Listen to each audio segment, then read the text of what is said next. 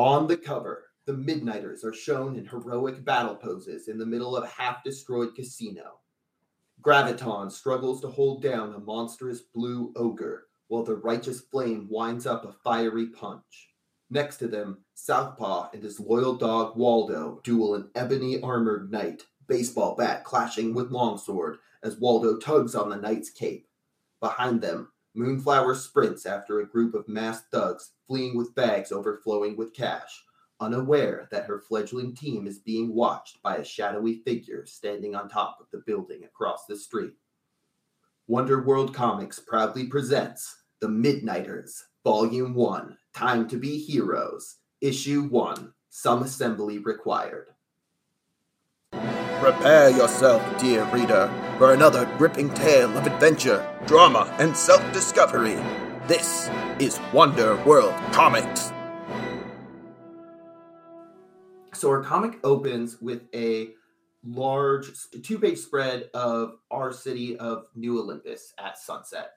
New Olympus is located on the northern coast of Washington State, about 75 miles northwest of Seattle. It's a large metropolitan city of several million people, known for its neon-lit hotels and casinos and Broadway shows, as well as its bustling financial center and stock exchange.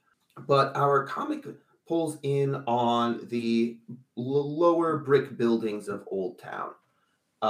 Specifically, we come up to we see the exterior of the library. It's not a normal library. This is about like a 7-story red brick building. It is sort of a mix between a youth center, public library, and Sanctum Sanctorum. It's a place where many young supers can just kind of hang out and explore their powers, get on their feet, do some learning. And that is where we begin our comic. Midas. It is nighttime, or about to be nighttime, which means it's about to be time to embark on some superheroics. Give us a quick physical description of Midas, and then tell us a little bit about like your room, your living space here, and what you're doing, getting ready to go out for the evening. Physical description, fairly average height, pale, thin, dark hair, not nearly as beefy as Suit. The room, fairly small, very utilitarian, but also has lots of books and artifacts from various studies of magic, the supernatural, and superheroing. Awesome. And what are you up to right now? Are you putting on Suit, or? Suit's pretty instantaneous, so I'd like to keep a low profile until actually jumping head on into something. So a little more sneaky than just jumping around in a giant demon suit. Awesome. While you are in your room, you notice a amber glow from underneath the closed door and kind of around the door frame, and the knock of a cane tapping against the closed door. And you hear the familiar voice of your friend and mentor, Threshold. It says, can I come in? Absolutely. And you pull open the door, and instead of the interior hallway of the library, the door is just covered by this white, amber, glowing light. And Threshold walks in, leaning heavily on his cane, a warm smile on his face. Threshold is a man in about his mid to late 30s, gives off really big high school English teacher vibes, mostly because he was a high school English teacher. He's got curly hair that's kind of starting to recede, big thick glasses, collared shirt with a bow tie and a sweater vest. Yeah, so he walks into your room and says, hey, Midas, I just wanted to check in before you went out for the evening. How have things been going with, you've been hanging out with some new kids on the block. Good. We put away some bad guys with a little bit of a struggle, but definitely meeting some really cool new superheroes in town. Awesome. No troubles keeping everything under control, Not recently. Okay, good. It's awesome. Just remember your breathing exercises. Been doing really well on that lately. I'm really proud of you. Thank you. Real quick here, I would like each of our other 3 players to describe another person who lives or spends a lot of time here at the library. So yeah, some other kid with or without powers, who spends a lot of time here. Ernest Peterson has a third arm growing from between his shoulder blades. That's all the poor bastard's got. Poor Ernest. So Charlie, why don't you give us a description for someone who lives in the library here? Yeah, it's like the older brother from Napoleon Dynamite, big Coke bottle glasses, thin mustache, sweater vest, and kind of a slightly overconfident but standoffish vibe, about 5'8",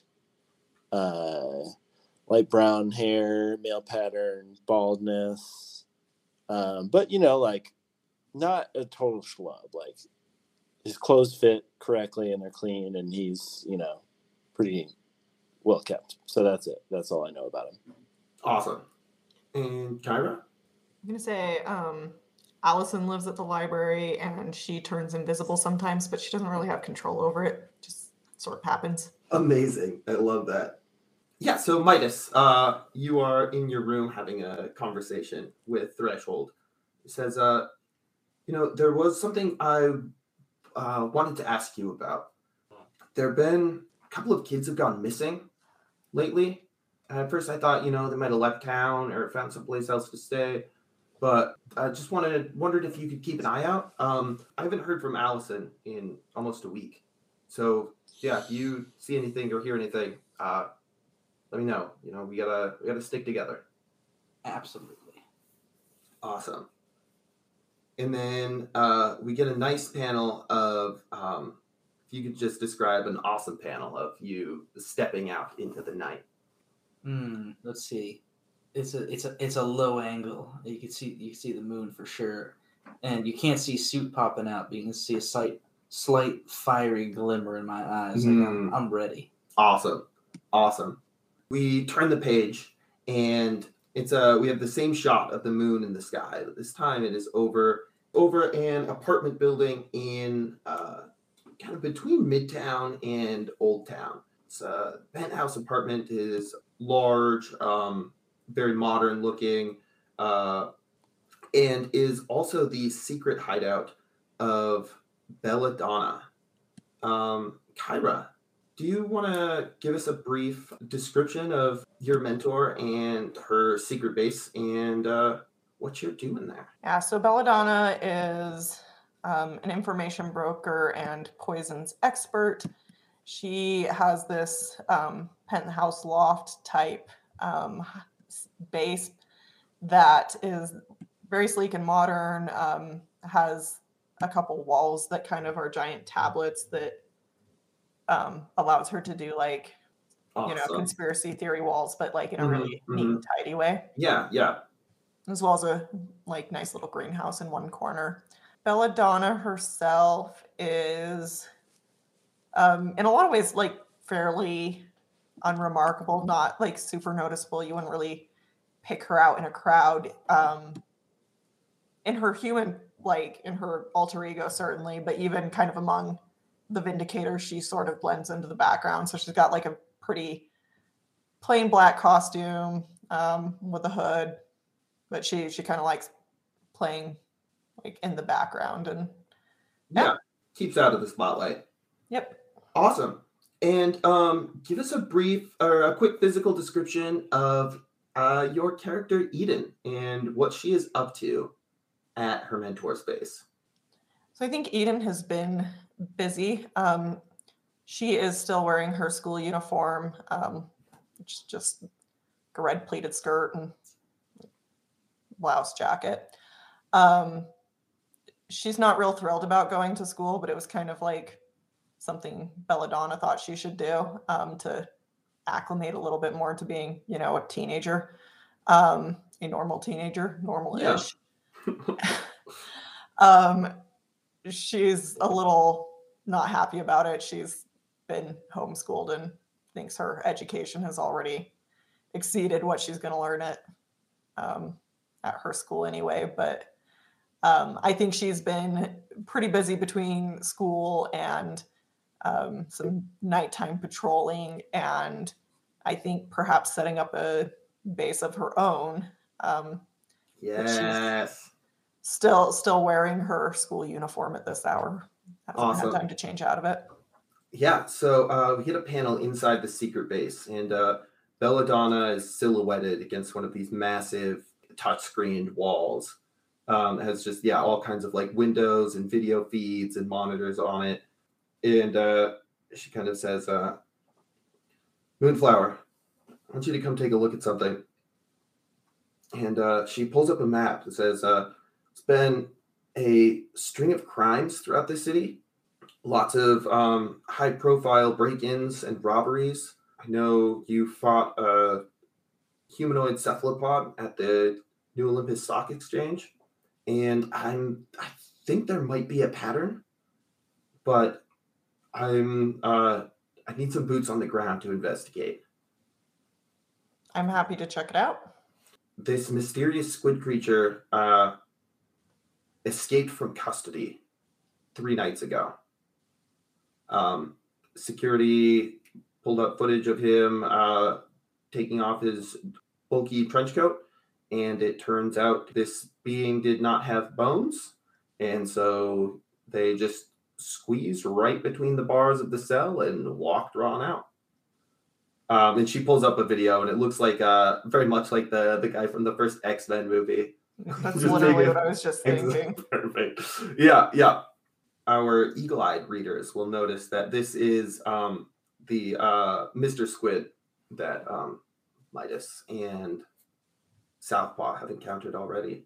So Belladonna continues, I know you've been working on a team, and I want to be of some assistance in that, which reminds me, I have a present for you.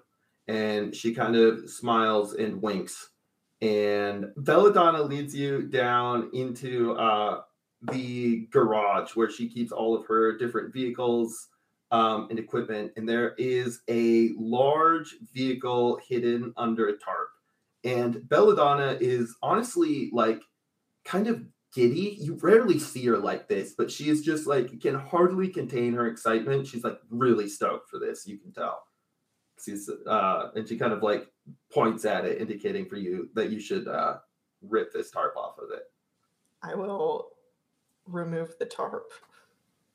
And you reveal an enormous camper van. It looks pretty dated. It's got wood paneling on the sides. What garish color are the stripes along the wood paneling? Like a bright orange. Awesome. Yes. Awesome. Like that 80s orange and brown aesthetic. Yeah. Yeah. And Belladonna is just beaming from ear to ear. She's just like looks at it back to you. Says, well, what do you think? I am going to duck around the side, pretending like I'm examining the camper to like collect myself a little bit, and then very perky say, wow, this is so great. Yeah, I was honestly a little worried you wouldn't like it, but I know it's not much to look at, but that is kind of the point, you know. It can blend in, keep you undercover, do some recon, gather information. It's got run flat bulletproof tires, a nano weave Kevlar through the windows and siding, the latest surveillance equipment. Yeah. And it's for you and your team. That's really thoughtful. Thanks. She kind of smiles and says, well, guess we better get it back to the Kmart, huh? Shopco. Guess we better get it back to the Shopco, huh? Awesome. And she tosses you the keys with a smile. Turn the page, and we see KT. And KT is standing on the observation deck of the lighthouse. The lighthouse sits on an island in the middle of the bay between a small island between the financial district of Paragon Island and the rest of the city. It is also the home base of the world's premier team of superheroes, the Vindicators. So give us a brief physical description of KT and what you're doing up, hanging out up on the roof when the mantis arrives. KT is 5'5" tall, with gray hair that ends right about chin length. Their eyes are jet black. Their irises a pale white that slowly pulse. Highly athletic, slim frame. No apparent gender markings on its body. Wearing a silvery black one-piece neck to foot bodysuit with the fingers and toes exposed. And they look over at the mantis before floating over towards him and standing for just a moment in the bright cone of light emanating from the lighthouse. And the mantis does that really awesome, graceful superhero landing where you kind of just float down and take a step in stride. And he's the Vindicator's technical genius. No one has ever seen his face. He always wears like a skin tight black nanotech suit that's just like brimming with all kinds of gadgets, and he can reconfigure it at will. And it's just this flat black matte suit with glowing red eyes. But he lands next to you, and you can see his brow is furrowed. Says, "Well, I think it finally pissed off Langley enough." How do we see his brow furrow if he's wearing a mask? It's skin tight. It's very tight. It's like the 60s Batman mask that's always got a furrowed brow. Yes. But slight surprise. Over time, the mantis's face has frozen in a permanent scowl. What is bothering that man tonight? Well, Director Langley seems to think that you were involved in an incident at the bridge the other night. You wouldn't happen to know anything about that, would you? Are you speaking of the robot and the time traveler? That, yes, would be exactly what I am speaking about. I was involved, yes. Well, I think I'd convince Langley not to press charges, seeing as you're technically not a U.S. citizen. I am an alien, yes. Correct. But I'm afraid you won't be able to stay at the lighthouse much longer. I know we've been doing a lot of work trying to figure out exactly what you are and how your powers work. And I want to continue that research and continue to help you, but Langley's made it very clear that you can't stay at the lighthouse forever. I am not afraid of Director Langley, but I do not wish to see any undue tension come upon either you or the rest of the most gracious hosts that have been here and helping me these past couple of months. Do you know anyone? Do you have a place you could stay? I know of somebody I can contact. I do not know if I can stay with them, but I'm pretty sure that we'll be able to cross that bridge when we get to it. Agreed. Well, either way, I'm glad to have met you, KT. Stay in touch. If you need anything, if there's anything I can do what I can. And he extends a hand for you to shake. I grasp it and shake it. Awesome. And we get a really nice shot of your two silhouettes on the top of the lighthouse as the light swings around again, shaking hands. And then we cut to our last but not least member of the team, Sam. It is just about the end of your shift at the Burger Shack, and you are pretty stoked for another night of superheroics ahead of you. Give us a description of what you look like and what you're up to. Sam is getting ready to close up the Burger Shack, actually. And so he's like taking off that paper hat, that for some reason burger people are forced to wear, which is honestly insane that they force people to wear that paper hat for no reason, other than to just have a napkin on your head, But anyway, so he takes that off, and then the apron, of course, and he's just got some Levi's and some kind of dirty Chuck Taylor sneakers, and but a pretty clean white T-shirt, except it's got some like grease splatter on it. So he ducks out the back of the Burger Shack and runs over to his truck, where like on top of the truck, Waldo's just like hanging out. Because he could like stay in the back, but he's wants to be like out and about. So, but he needs like a safe place, so he's on top of the truck. And so Waldo climbs down, and Sam like opens the back of the truck, and there's a bunch of it's not very clean or organized, but he kind of rifles through, grabs a new T-shirt and his Letterman jacket, and throws that on, and as he and Waldo get ready to drive away from the boardwalk, he's just kind of looking out over the lighthouse and the bridge in Paragon Island, and there's like a nice sunset happening over the city. Awesome. We get just a beautiful full page spread of just the beautiful purple and orange of the sunset.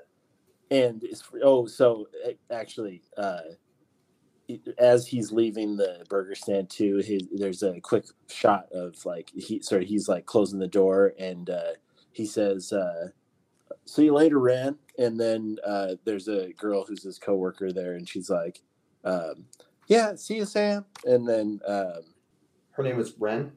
Ren. Awesome. I love having new NPCs. Yeah, I had to throw it in there. I love it. Have you over the last couple of nights, have you been in contact with your friend Mr. Squid and his companions, or what have you? Yeah. So we are, just to be clear, we are in the post low country drainage spout boil. Yes. A couple nights after that, and maybe even the night after your battle on the bridge with Clockwork. Okay, yeah, no, that makes So actually, that's a good point. Sam has like a big like black eye and like sort of the missing tooth and split lip look going on a little bit, like he just got in a fight like yesterday, basically, is what that looks like. And so I think he hasn't, because this is just the next night. I think that's where he's heading, is actually back to that old town, or it's like warehouse district-y, right? In that area. Yeah. Okay. Yeah, so, I think we said it was like on the other side of the lighthouse. Like you go to the end of the boardwalk. But it's still like house. Pier, but it's like industrial piers. Yeah. Between the opera and the cannery district. It's on the edge of the cannery district. Yeah. So anyway, so he's headed out that way again. That's what he does. You see him pull up in his little Nissan truck, and him and Waldo hop out, and he like swings his head down from up above, and you see him looking upside down into the pipe. So that's another shot.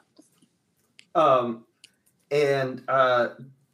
two lamp-like eyes of the small fish person child look up and meet you and grin, and he lets out just a joyful shout as Waldo comes running down the stairs and kind of leaps up at him, trying to lick his face. And they've become very fast friends. Nice. Yes. You still haven't quite figured out much of their language, but you have figured out, some rudimentary sign language and stuff, and can communicate with them a little bit. But yeah, what do you? What do I do? Yeah, what do you do? I guess is what I'm trying to ask here. I guess I signed to him to try and ask something along the lines of, where are you from, and or are there others like you? Can I go to where you're from, or is it underwater, or what's that? What's that look like? Mr. Squid nods and gestures back to the ocean and indicates that they came from deep, deep beneath the sea. And he kind of smashes his fists together, kind of indicate there was some great conflict. And then he gestures to the fish woman and her child and the small crustacean creature, his companions, and gestures around them. Okay. And then Sam's like, have you always been able to exist outside of the ocean? Does that make sense? Mr. Squid looks a little confused, but manages to communicate that the ocean is their home, and they don't want to be too far away, but they can't return. They've been driven away from where they would normally live for whatever reason. Okay, so Sam, at that, he kind of nods with a little bit of solemnity, and he says, well, what can I do to help? Yeah, I don't know, Mr. Squid, I guess we'll invite you back inside their little culvert, and just kind of invite you to sit down around their fire. And it is about this time when your team communicator, all of your team communicators, go off. Eden, you are receiving a red alert from your base from a casino in the middle of Midtown, near the Majestic. It is an immediate danger. Civilians are in peril, and it is being robbed at this very moment by a superpowered threat. How does everyone respond? So wait, so we all Yes. got that? Okay. You are all getting a red alert on your communicators. Oh, okay. Not all of you might. Is it a no, readout? I don't know. Eden, how do your communicators work? That's a great question. They're 90s style beepers. I think that there is a beep and then a nice sort of robotic AI type voice that gives kind of a general classification of alert, but not really specifics. Yeah. So yeah, you get the voice of your, because you have you have a supercomputer, right, at your base. Do you want to? I think I have a normal computer.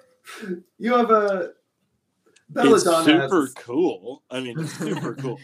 The monitors go across. It's like one of those early 2000 ones with the colored plastic. Super stylish. Was left over at the Shopco. So yes, your the alert pings in your ear, and the robotic voice says, "Level 3 threat detected in Midtown. Level 3 threat detected in Midtown." I pop on suit and immediately take to the sky. Awesome. What does it look like when you put on suit? Sort of a quick ooze-like business, and then the ignition of flaming wings. Awesome. And then the horns and spikes just kind of grow out of the ooze. Eden, what do you do when you get this alert?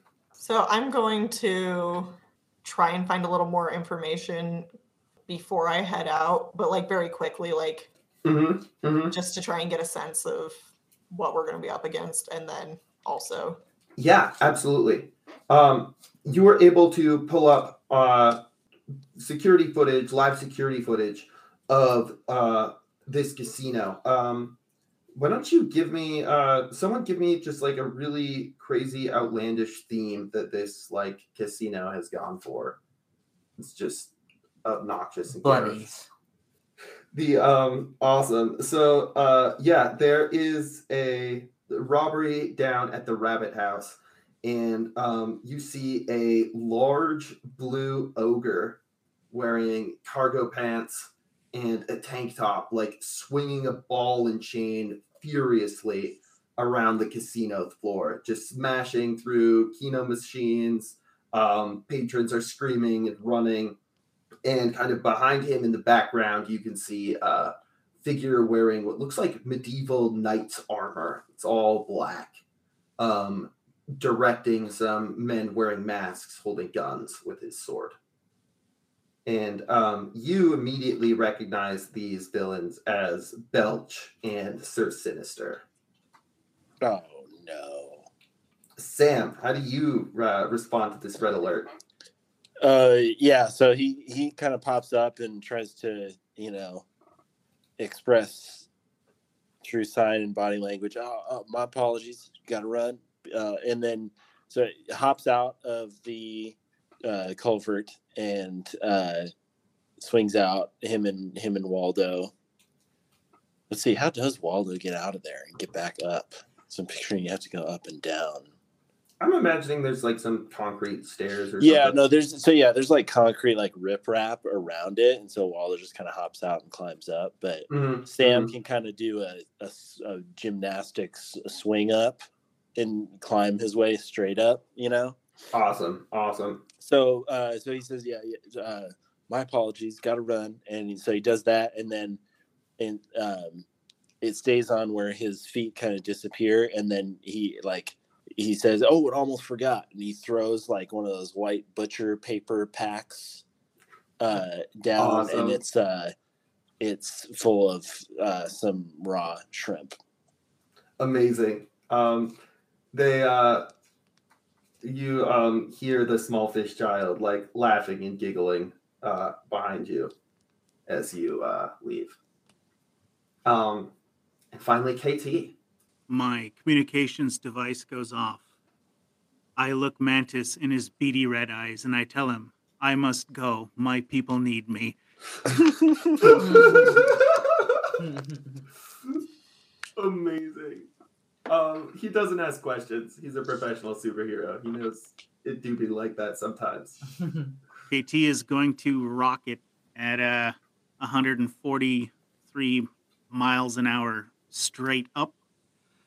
And after about 8,000 feet, I'm going to click on my communicator to access open channel and ask Moonflower what the situation is. Nothing we can't handle.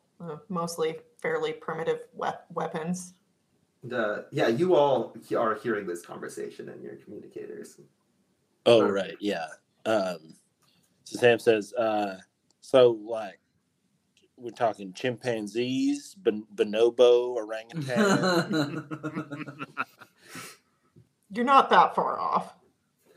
And with that, we are going to smash cut to our heroes arriving at the casino. And we get a full 2-page spread of just the chaos unfolding before you. Yeah, we get the first really good look at these villains. Belch is a massive 12-foot tall, blue-skinned ogre from the Feywild who has been trapped in Earth for the last couple of years. He's wearing cargo shorts and a tank top and has like big tusks and moose antlers and tiny little butterfly wings on his back that absolutely cannot lift him off the ground. I love Belch, actually. I don't want to hurt Belch. Yeah. Oh, anyway. He is causing problems. He is causing quite a few problems at the moment. And behind him, you can see Sir Sinister. He is an onyx-clad knight wearing a red tabard with a black goat's head on it. And he holds his hand out next to him and closes his fist, and the hilt of a sword appears in his hand, and he draws this sword from this like crackling red lightning portal, and lowers the sword at the civilians cowering before him. Says, "Stay calm, citizens. This will all be over soon if you comply with our demands." And Bells goes, "Yeah, they're complying." What do you do? I turn to the rest of my team and I say, I'll take the big guy. Awesome. And I think we are going into battle as a team.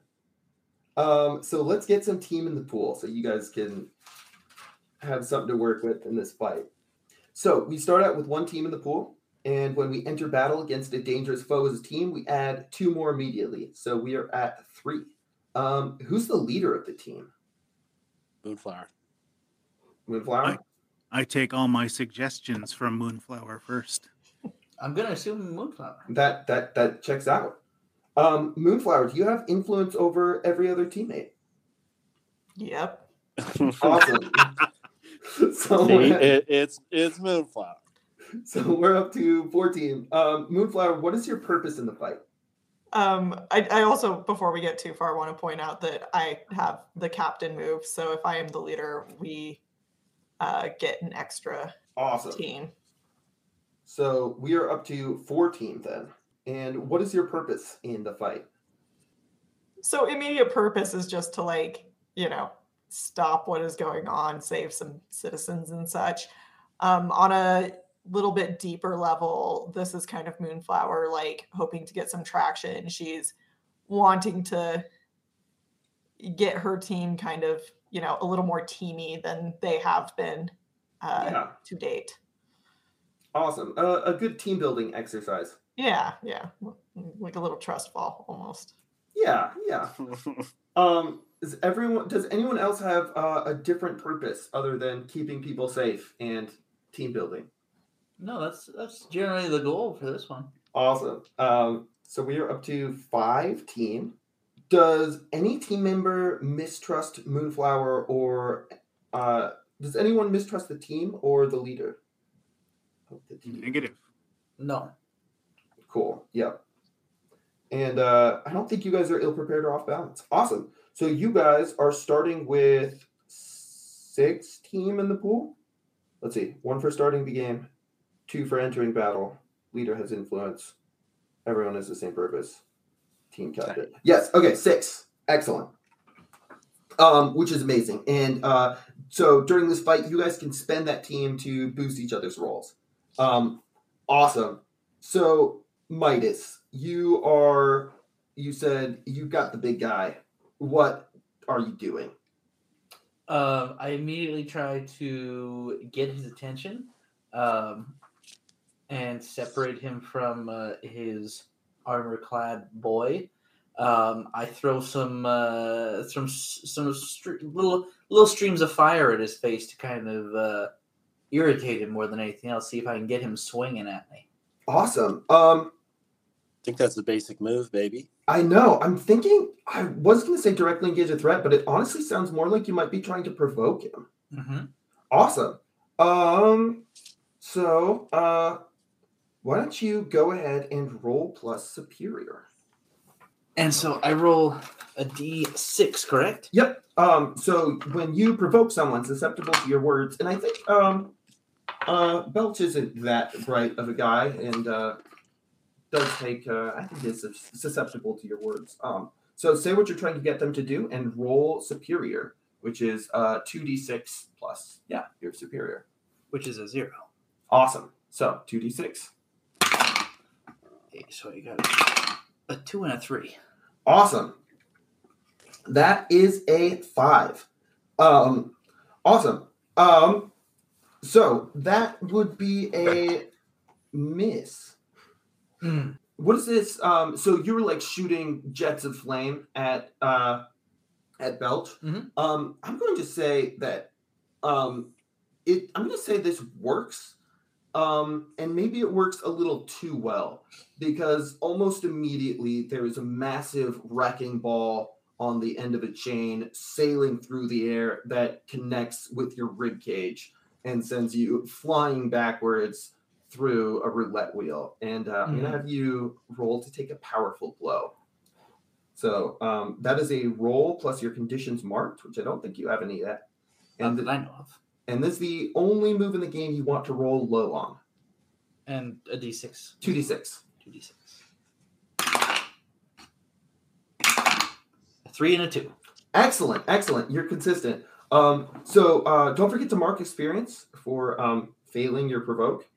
And then you also successfully avoided a powerful blow. So on a miss, you stand strong. Mark potential is normal and describe how you weather the blow. Two of them? Mm-hmm. Okay. What happens if I get all the way up? You get to take an advancement.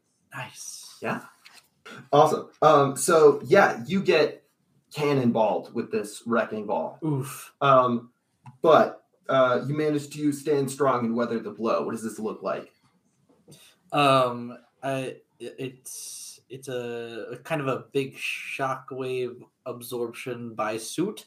Keeps me from dying and kind of slide back a little bit, but dig the claws into the ground. Awesome. It is a good demon nightmare suit. Good suit. Awesome. So Midas says, I've got the big guy, rushes forward, and immediately gets sent flying across the room. What are the rest of you doing? I think Eden's taken charge a little bit. So seeing how this has played out, I'm going to say, KT, help Midas. I've got, what is it, Sir Sinister? Mm-hmm. I'm on it. Southpaw, you help with the civilians. Get them to safety. Can do. So how are you approaching Sir Sinister? Hypothetically, if I zoned out a little bit when you were describing him, what does he do? Something I maybe should have considered before I volunteered to take him. He is a black-clad armored knight, and he has a connection to the Blade Force, which is a mythical dimension connecting the multiverse. Just built from the spirits of warriors and the weapons they wield, and he can pull any bladed weapon from the Blade Force. Cool. I like blades. Yes. He's also a very skilled fighter. Yes. Awesome.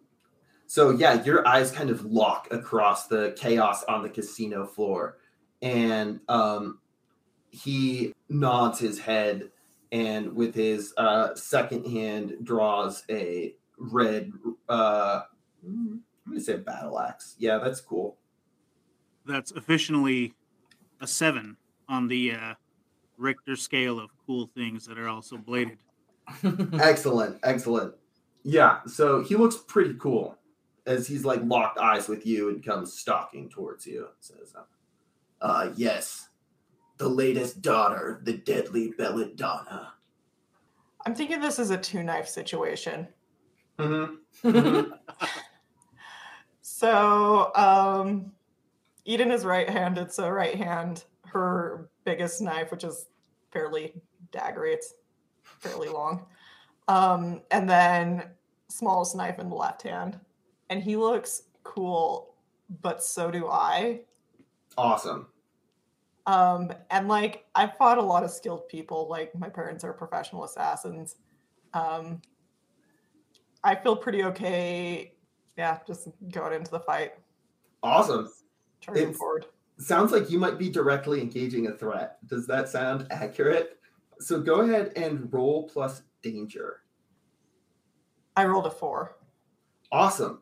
We are starting out strong. So go ahead and mark potential because we learned from our mistakes, which is good. So you are walking towards each other, kind of eyes locked, preparing to have this epic duel. Sir Sinister levels his longsword at you. Yeah, no, he's just gonna lunge at you, and yeah, you guys start having an epic sword fight in the middle of this casino floor, and you were both, yeah, incredibly skilled. Just in general, what does Eden's fighting style look like? So Eden's fighting style is actually like fairly adaptable, so it might not necessarily look the same issue to issue. Depends on who's drawing, who the artist is. Depends who the artist is. No, I mean that's also just part of like she's a very dynamic character who like that's one of her strengths is sort of fitting the occasion. So I think going into this fight, like she is very skilled. She's up against a very skilled opponent. His weapons are bigger. I imagine he is bigger. So I think this is one where she's like really going to be relying on speed.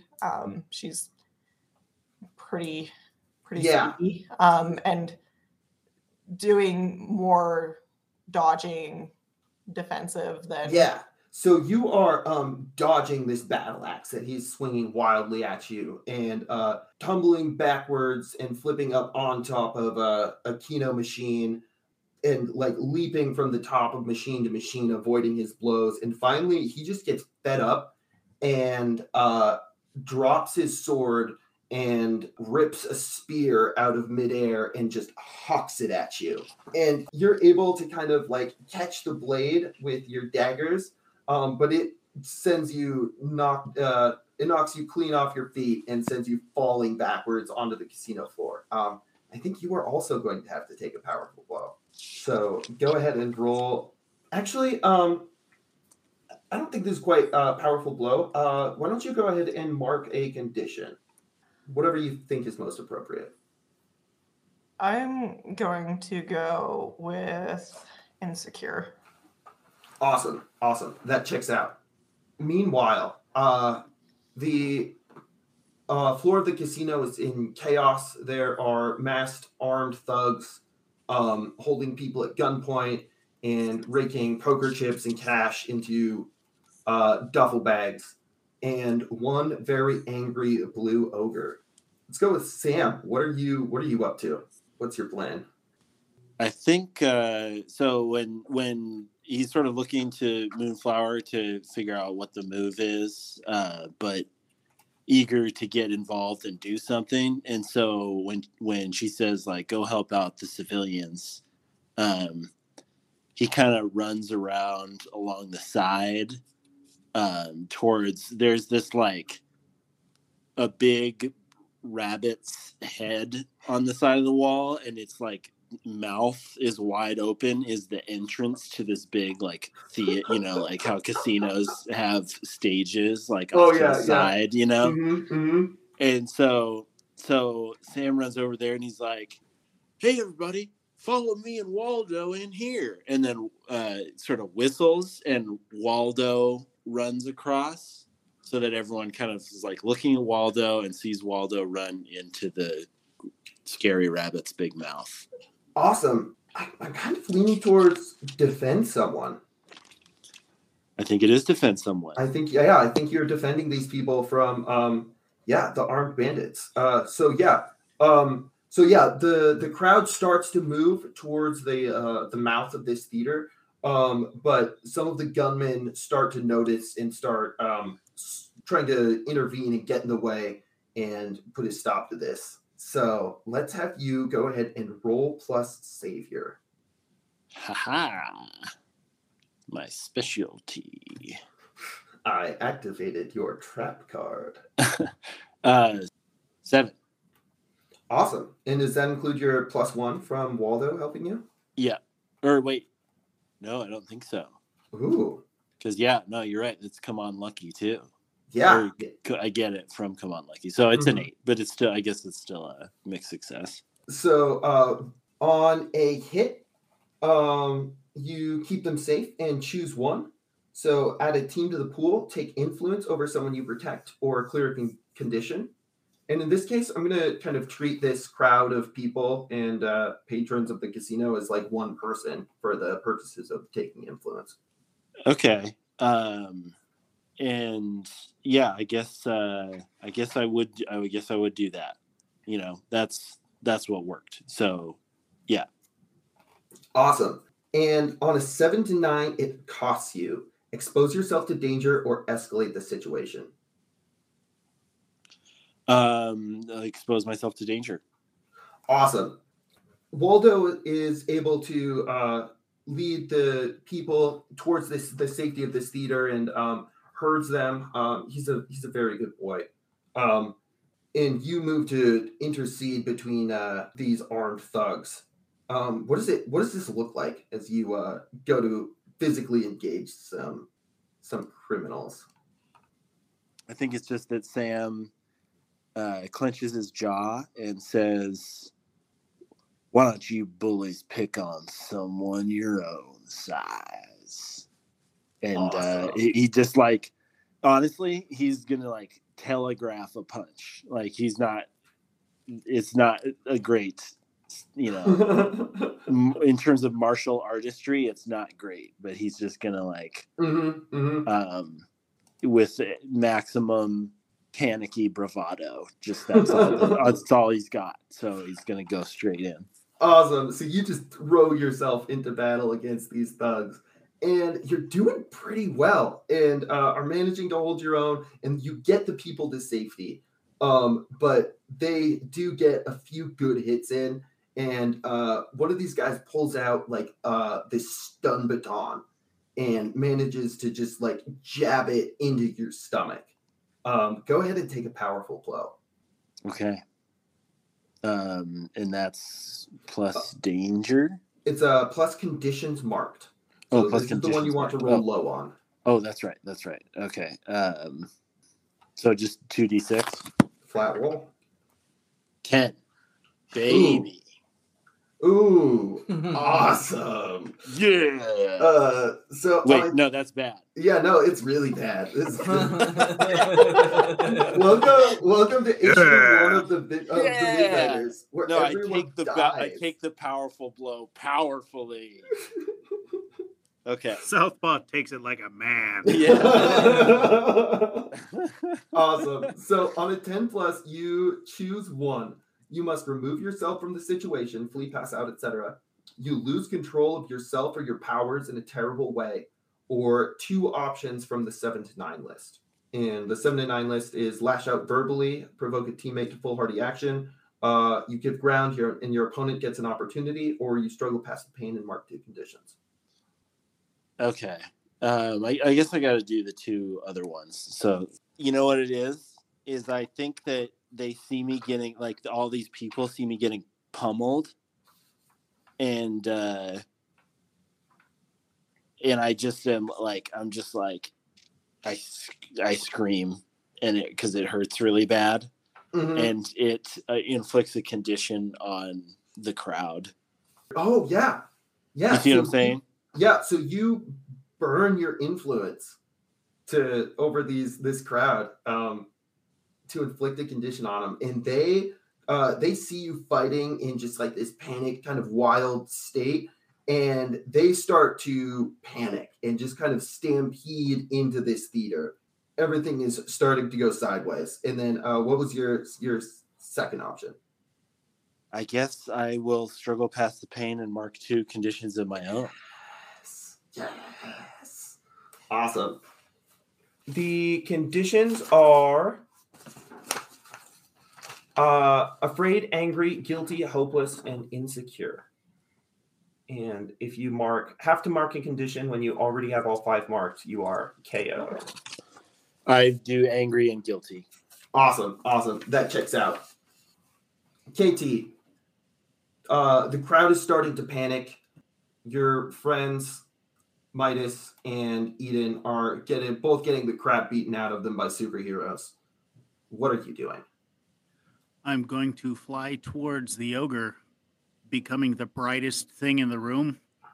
And right before I flying headbutt impact that ogre, I'm going to increase the density of my head to the point where it weighs 7 tons before connecting. Amazing. It sounds like you are very much directly engaging Belch here. Very directly engaging Belch. Awesome. Why don't you go ahead and roll plus danger for me? And roll high, because we don't want the team to, like, die. That is a 6 minus 1. Awesome. So that is a 5. We do have team in the pool. We could spend some team. You guys have a lot of team in the pool. We could spend some team and try and bump that up to a 7. So just the team points just add to rolls? Yep, so you have 6 team in the pool right now, and if you can explain to me how you help KT in this situation, you can add +1 to that roll. Is the ogre still swinging around with his balls and chains? Oh yeah.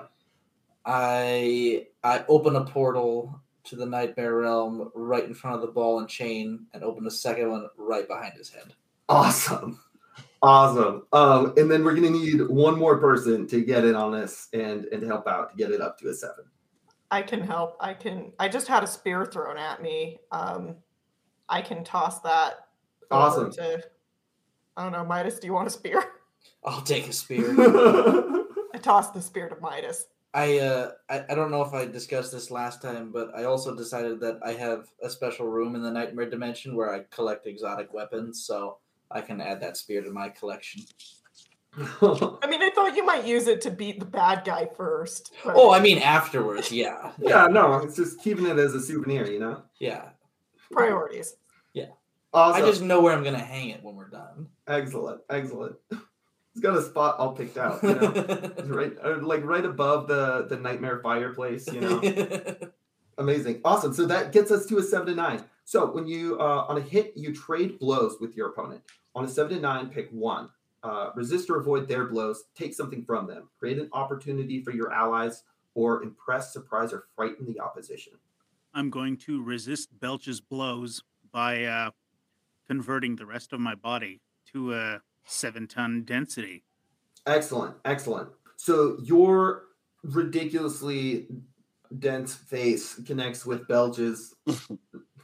I've defeated him with his fist to my face technique. At the same time that this wrecking ball, his own wrecking ball, collides with the back of his head, and Midas whacks it with a spear. Belch gets hit hard, and he is stumbling and dizzy and just like toppling wildly. Doesn't seem to be like he's not out, but he's not like an immediate threat right now. Moonflower, you are still in the midst of a duel with Sir Sinister. What's going on? So I would like to try something that is, we have established, right, that I kind of coat my knives in poison as needed. Yes. So I would like to kind of duck behind one of the slot machines so that I have a second to do this, hopefully. And I'm going to coat one of my knives, but I'm going to coat the handle instead of the blade. Ooh. And then I'm going to throw it at him, hoping he'll catch it. Amazing. That's awesome. I think you're unleashing your powers. Does that sound right? Yes. Awesome. So when you unleash your powers to overcome an obstacle, reshape your environment, or extend your senses, roll plus freak. Okay, this is flat roll. Awesome. I rolled a 10. Woo, yeah. On a hit, you do it. So you throw this knife at Sir Sinister, and he just arrogantly snatches it out of the air by the handle and kind of turns his helmet to you, and then what happens? So I think it's still going to take a second for this to take effect. But I am start monologuing? I'm not a good monologuer. Oh no, he's gonna monologue. Oh, he's gonna monologue. Yeah. Great. Yeah, he can monologue. Yeah, this is a pathetic last-ditch attempt to take us down. You kids are in over your depth. Go back to fighting purse snatchers and petty thieves. You're not cut out for the big leagues, kid. And he is trying to shift your labels. And specifically, he is trying to lower your danger and raise your mundane. He's saying you are not prepared to throw down with a real supervillain, and you need to go back to stopping petty theft. Are you going to accept or reject his influence? I'm going to reject. Awesome. So when you reject someone's influence, roll. It's a flat roll. With conditions? Nope. No conditions. No bonuses. Well, I have insecure marked, and isn't that -2 to win? Oh, yes. Insecure does affect that. So yeah. Go ahead and roll -2 then. Maybe not promising for rejecting this influence, but I'm going to try. Yeah. Can we help? Can we help you use a team? Well, yeah. What'd you roll? A 6. Awesome. Yeah.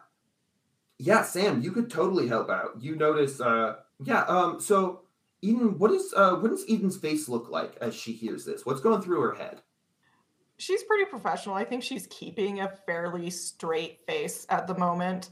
If you look closely, you maybe notice that she's a little, like, jaws a little tight, but for the most part, like, she is focused on the task at hand, which is, keeping Sir Sinister preoccupied long enough for her poison to take effect, which at this point in time, I think is still involving quite a bit of, like, running and dodging. Excellent. Yeah. Okay. Go ahead, Sam. So this is so Sam sees that happening. He doesn't know about the poisoned handle, but he is like getting punched by one of the thug lackey guys, and he like turns his head to the side and like spits out some blood, and he says, "Don't listen to him, Moonflower. They're not so tough." And with that assistance, that'll bump you up to a 7, Moonflower. So on a 7 to 9, you get to choose one. Clear a condition or mark potential by immediately acting to prove them wrong. Shift one label up and one label down of your choice, or cancel their influence and take +1 forward against them. And I think that I would like to shift danger up and mundane down. Awesome. So exactly the opposite of what he was trying to do. Yes. Nice. And I think at this point your poison is starting to sink in. What are the effects of this particular concoction? So it kind of starts with like some slurred speech. So this monologue might be getting a little interesting towards the end. Mm-hmm. Because I think it's like paralytic. That you awesome. Can't just kind of slow down. He should be noticing it pretty soon here. Problem with you kids this year is you just want everything handed to you. You don't want to work for. And he kind of stares at his hand that's not moving and just kind of slowly starts to keel over. At which point I say, "Okay, boomer." Amazing. Let's see. So, Belch has been stumbling around. He's taking a heavy hit. Sir Sinister is pretty much down. Have panicked patrons fleeing into the theater, and a few armed gunmen left. They have seen that the muscle for this whole operation has been just had their butts handed to them by a couple of kids. So they don't look like they are willing to hang around much longer. Is Ogre Boy just stumbling around, or is he on the floor, or like what's he up to right now? Right now he is leaning up against a pillar, holding his head. His little butterfly wings are kind of drooping. Nice. Mm-hmm. I'm gonna offer Sam a hand up, so I think he's still on the ground. Awesome. Do you say anything? Be just not bad. And so then Sam says, I gotta say, actually, it was super cool. Like, it was really cool when you tricked him with whatever it was you did, throwing the knife and then making him think that it was extremely cool, and it looked impressive as well. Like you look like ready to fight this very bad dude who has access to the blade dimension. So that was pretty cool. And I think that somewhere in here, when I share a triumphant celebration, I was going to say, it sounds like you're out there comforting and supporting. I was trying to add some team to the pool. Awesome. Yeah. So, go ahead and read that move for us. The beacons. It's just one of my team moves that when I share a triumphant celebration with someone, tell them how they're awesome and add a team to the pool. If they tell me how awesome I am in return, then add another team to the pool. So Moonflower, Sam just told you how cool you are. She already said not bad. Like, we don't have to force it. She didn't really, but like, if I'm like, it's pretty high praise from coming from But, Sam, even though he just got like his, got like legitimately beat up for the second time in like 2 days, he's like, it doesn't really care. And he's just like stoked about how cool that like maneuver was on Moonflower's part. Amazing. I kind of toss my hair over my shoulder. Yeah, she's just like, yeah, I know. Okay. I know. Right, great. And as you're tossing your hair over your shoulder, Moonflower, you see a familiar silhouette on the roof opposite. It's a well-built male figure, looks to be like about your age, maybe older. Can't really get a good look at them, but you can see that they have, by their silhouette, they have a pair of metal mechanical wings strapped to their back. They are watching you intently. I'm going to pretend to ignore him. Like, deliberately, like, pointedly ignore. Awesome. But also wonder if he saw how cool what I did was. Let's get a little bit of what's Moonflower's inner monologue when she sees Shrike looking all super awesome up on the rooftop. First of all, he doesn't look that awesome. Sorry. Facts. Didn't mean to put words in your mouth. He's basic. Yeah. Like, of course he was just hanging out, like, trying to look cool and not actually being useful, for one thing. On the other hand, like, at least he wasn't swooping in to, like, steal my thunder. Exactly. Because I totally had it under control. And I think we might just end our comic there. So, the last page of this issue has Moonflower pointedly ignoring the mysterious figure on the rooftop who's been watching the team. Wonder World Comics is an actual play podcast of Masks: A New Generation by Brendan Conway. This issue was GM'd by Michael Dunham, who can be found on Twitter at Galvanic Man. Southpaw is played by Charlie Smiley, who can be found on Twitter and Instagram at Big Sky Charlie. Moonflower is played by Kyra Nelson, who can be found on Twitter at Kyra M. Nelson. Graviton is played by Sawyer A. The Righteous Flame is played by Theodore Hampton, who can be found on his website at theohamptonphoto.com. Wonder World Comics is produced and edited by Michael Dunham. The music is from Dvorak Symphony No. 9. Do you have questions or comments? You can get a hold of us on Twitter at WWComicsPodcast, or send us an email at wwcomicspodcast@gmail.com.